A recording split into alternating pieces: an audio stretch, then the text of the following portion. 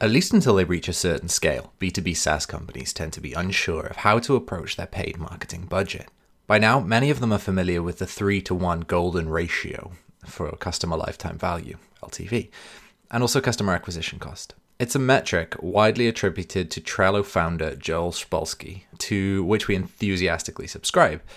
But getting SaaS marketing budgets right can be tricky, and knowing the proper metric is only the first step here. Now, for one reason or another, uncertainty about which channels to invest in, a narrow product-centric approach to business, bewilderment about how to calculate their LTV to CAC ratio, whatever it is, founders of small and mid-sized SaaS companies often significantly underinvest in marketing. Whether the product of short-sightedness or just being a little bit green here, the result is virtually always suboptimal growth. Of course, it's possible to err in the other direction. A company with an LTV to CAC ratio of 1-to-1 is in trouble. They're barely breaking even. But when they're operating at the golden ratio or better, SaaS companies should spend as much time as possible to acquire customers. Failing to do so effectively cedes market share as competitors grab up new users by marginally increasing their marketing spend. For B2B SaaS companies, the stakes are especially high because products tend to be stickier than B2C. Now, once a customer signs up for a service, they're often going to be locked out of the market for some time. If a company starts using Drift, for example, it's going to be a while before they consider jumping to HubSpot. And once they sign up with Keap, which was Infusionsoft previously, and they integrate it into their site and marketing campaigns, it takes a lot of effort to switch to ActiveCampaign.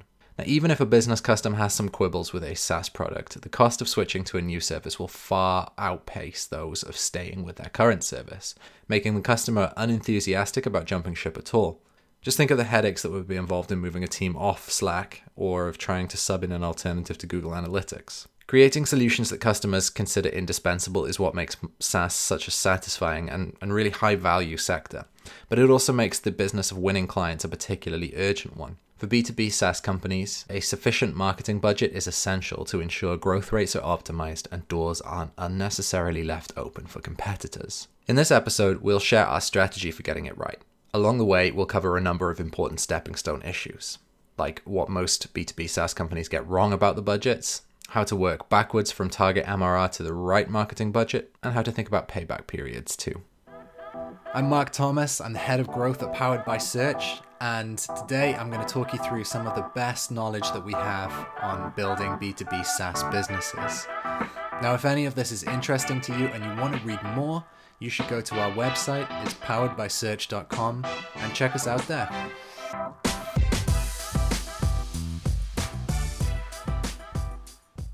Now, when companies approach us, they always need guidance, but they're often not sure of what kind. They know their marketing isn't doing what they want it to, but they don't know why, or how to think strategically about fixing it. And so we begin by asking questions. We're ultimately looking to achieve that 3-to-1 LTV to CAC ratio, right? So first on our list is, what's your LTV? Now, many clients don't know, or they say that it depends, which is understandable. There are a variety of formulas for LTV, and many of them are long and drawn out, requiring a variety of variables, such as average purchase value, average purchase frequency rate, customer lifespan, monthly Salesforce expenditures, etc. All that stuff adds up. It makes it complicated. The relevant information also is often scattered across various departments organized on one or another hard-to-find spreadsheet, and sometimes the underlying data is less than cut and dried, marred by things like office politics, human error, and emotional decision-making. We cut through all of that noise with a cocktail napkin formula for LTV that we consider to be about 98% accurate. It's monthly recurring revenue divided by monthly churn. Now, because the former is a measure of growth and the latter a sign of decay, there's no SaaS founder who isn't intimately familiar with these figures. And once they know their LTV, it's often immediately clear that they're underfunding their marketing budget. Some founders even have some usually arbitrary idea about how much they want to increase their spending. Now, for SaaS companies in the 1 million to 10 million annual revenue range, the figure for increased marketing spend tends to come in at around $10,000 to $15,000. But even if their current LTV to CAC ratio suggests that they ought to spend significantly more, if it's 5-to-1, say, or even 8-to-1, that's not necessarily a bad place to start. It's better to ramp up gradually and observe the effects.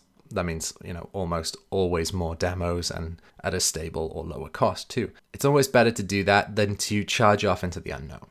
SaaS companies with arbitrary ideas about setting a marketing budget also often want to focus on simply apportioning that budget across a handful of pretty much also arbitrarily chosen channels. The headlines here, they're just not thinking strategically.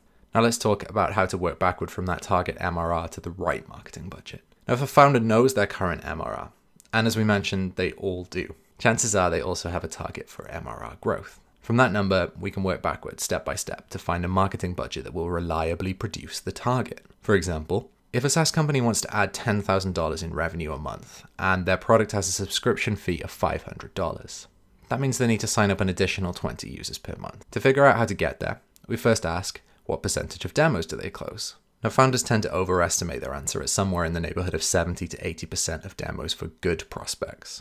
The total figure, the one that we actually need, is generally closer to 30 or 40%, suggesting that they're demoing too many prospects that aren't sales ready. But hey, that's a topic for another episode. Picture this. You're the person who drove the idea of a business model that was one of the main reasons that HubSpot pulled off such a good IPO. And then you join a startup that has a few $1,000s MRR. Not tens of thousands or hundreds of thousands, just thousands. Find out more about why Pete Caputa made that big career move and how he grew Databox from a few thousand MRR to hundreds of thousands. That's episode 2 of Inflection Point, available wherever you get your podcasts. Back to the show.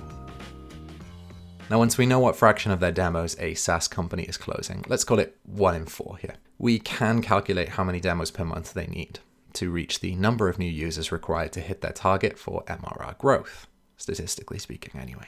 To extend our example, a company that needs 20 new users a month and closes just 1 out of 4 demos will need to do another 80 demos per month. Now, of course, that could be quite a lot or a little depending on the company's size and growth rate and, equally the product complexity. We can also use a company's demo closure rate to find cost per sale. Now, for that same SaaS company, they spend $1,000 on 20 demos, signing up about 5 new clients. That makes their cost per sale $200. Small to mid-sized SaaS companies generally spend somewhere between $50 to $500 per sale. The next step is to ask what fraction of website visitors ultimately convert to demos.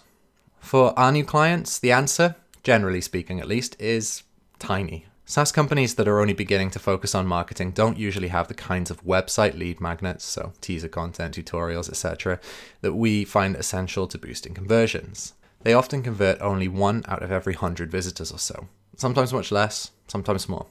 Look, it varies widely, let's be honest. But the answer nonetheless points us towards a click goal, the number of new visitors needed to produce the demos necessary to reach the MRR growth target.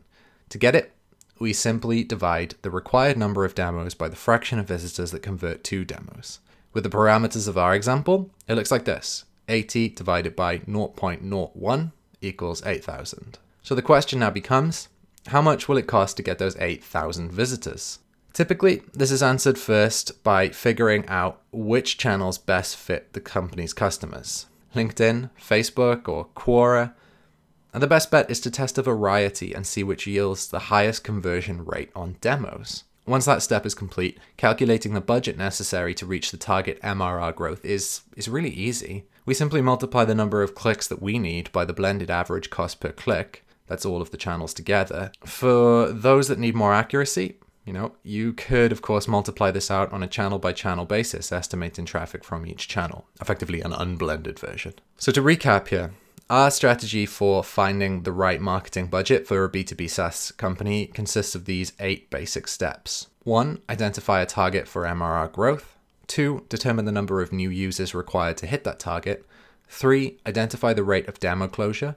4, use the demo closure rate to calculate the demos required to reach the needed number of new users. 5, identify the fraction of websites that convert to demos. 6, calculate a click goal by dividing the number of demos required to hit the MRR growth target by the demo conversion rate. 7, test traffic channels to find the best customer channel fit. And 8, calculate a marketing budget by multiplying the click goal by the blended average cost per click across effective channels. Whew!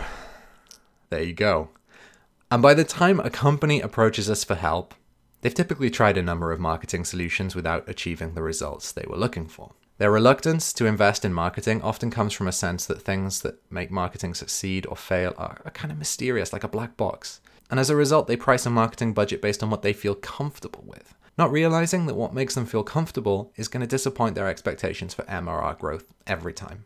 But by using those MRR expectations as the basis for calculating a marketing budget, SaaS companies can work backwards, step by step, to end up right where they want to be. Now, before we close out here, I want to talk a bit about payback periods. Now, we talked about this in a previous episode, but I'm going to summarize here. The 3-to-1 golden ratio for LTV to CAC is based on the idea that once a B2B SaaS company has profited twice as much from a customer as they invested in acquiring them, any additional profit is gravy. And when we're working with a client that has a high LTV to CAC ratio, let's say 3-to-1 or greater, we encourage them to plow a good portion of that profit into marketing, using the formula that we outlined earlier in this episode to create a marketing budget designed for their growth goals. They generally ramp up quickly from $10,000 or $15,000 to $25,000 or $30,000, and so on. And once they see a favorable pattern develop, skepticism about bigger marketing spends tends to evaporate, and they set their sights on much more aggressive MRR growth targets. Naturally, SaaS companies want to the extent that they can, limit their payback period as well. That's the interval over which a company recoups the cost of acquiring a customer. Now, it's only then, after all, that the profitability actually begins. But for SaaS companies that don't have VC funding at their disposal, a long payback period can also severely limit the possibility of acquiring customers. A founder can hardly be expected to outlay for additional marketing while they're eating ramen and waiting for existing customers to pay them into the black. Now, we should note that the payback period is independent of LTV and CAC ratio. Two companies, one with a high monthly price and a short average customer lifetime, and another with the inverse, so low price and high lifetime, they could have the same payback period. It's also worth noting that the golden ratio works for VC companies particularly well, and less so for unfunded ones. The SaaS firms without tons of cash on hand to spend acquiring customers understandably tend to be more sensitive about recouping their CAC in a timely fashion. And for them, CAC payback period may well be a more important metric than LTV to CAC ratio. And that's the argument we make a lot. Generally speaking, a good payback period rule of thumb for these companies is 3 to 4 months. And look, that's a general rule here. Every company is different. But a well-funded B2B SaaS company could theoretically have a payback period many times longer and still be a picture of fiscal health. But some funded founders nonetheless adopt a scarcity mindset. This can be prudent. It's important to maximize return on investment, but it can also lead to self-defeating short-sightedness. So a founder who's always fretting about their payback period, despite having ample funds at their disposal, probably isn't very confident in their product and isn't likely to devote appropriate spending to marketing. The result? It's a perpetual negative feedback loop. Fearing that the market won't reward them, the founder is likely to lose share in it. We'll see you next time.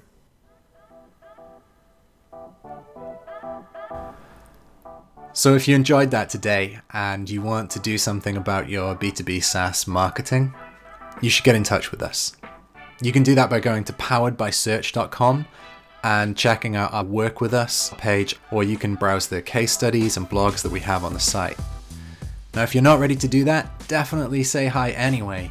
You can ping me on Twitter. I'm at I am Mark Thomas. That's Mark with a C. Or you can ping our founder and CEO, Dev Basu, DEVBASU. Connect with us there. Looking forward to seeing you again for another episode.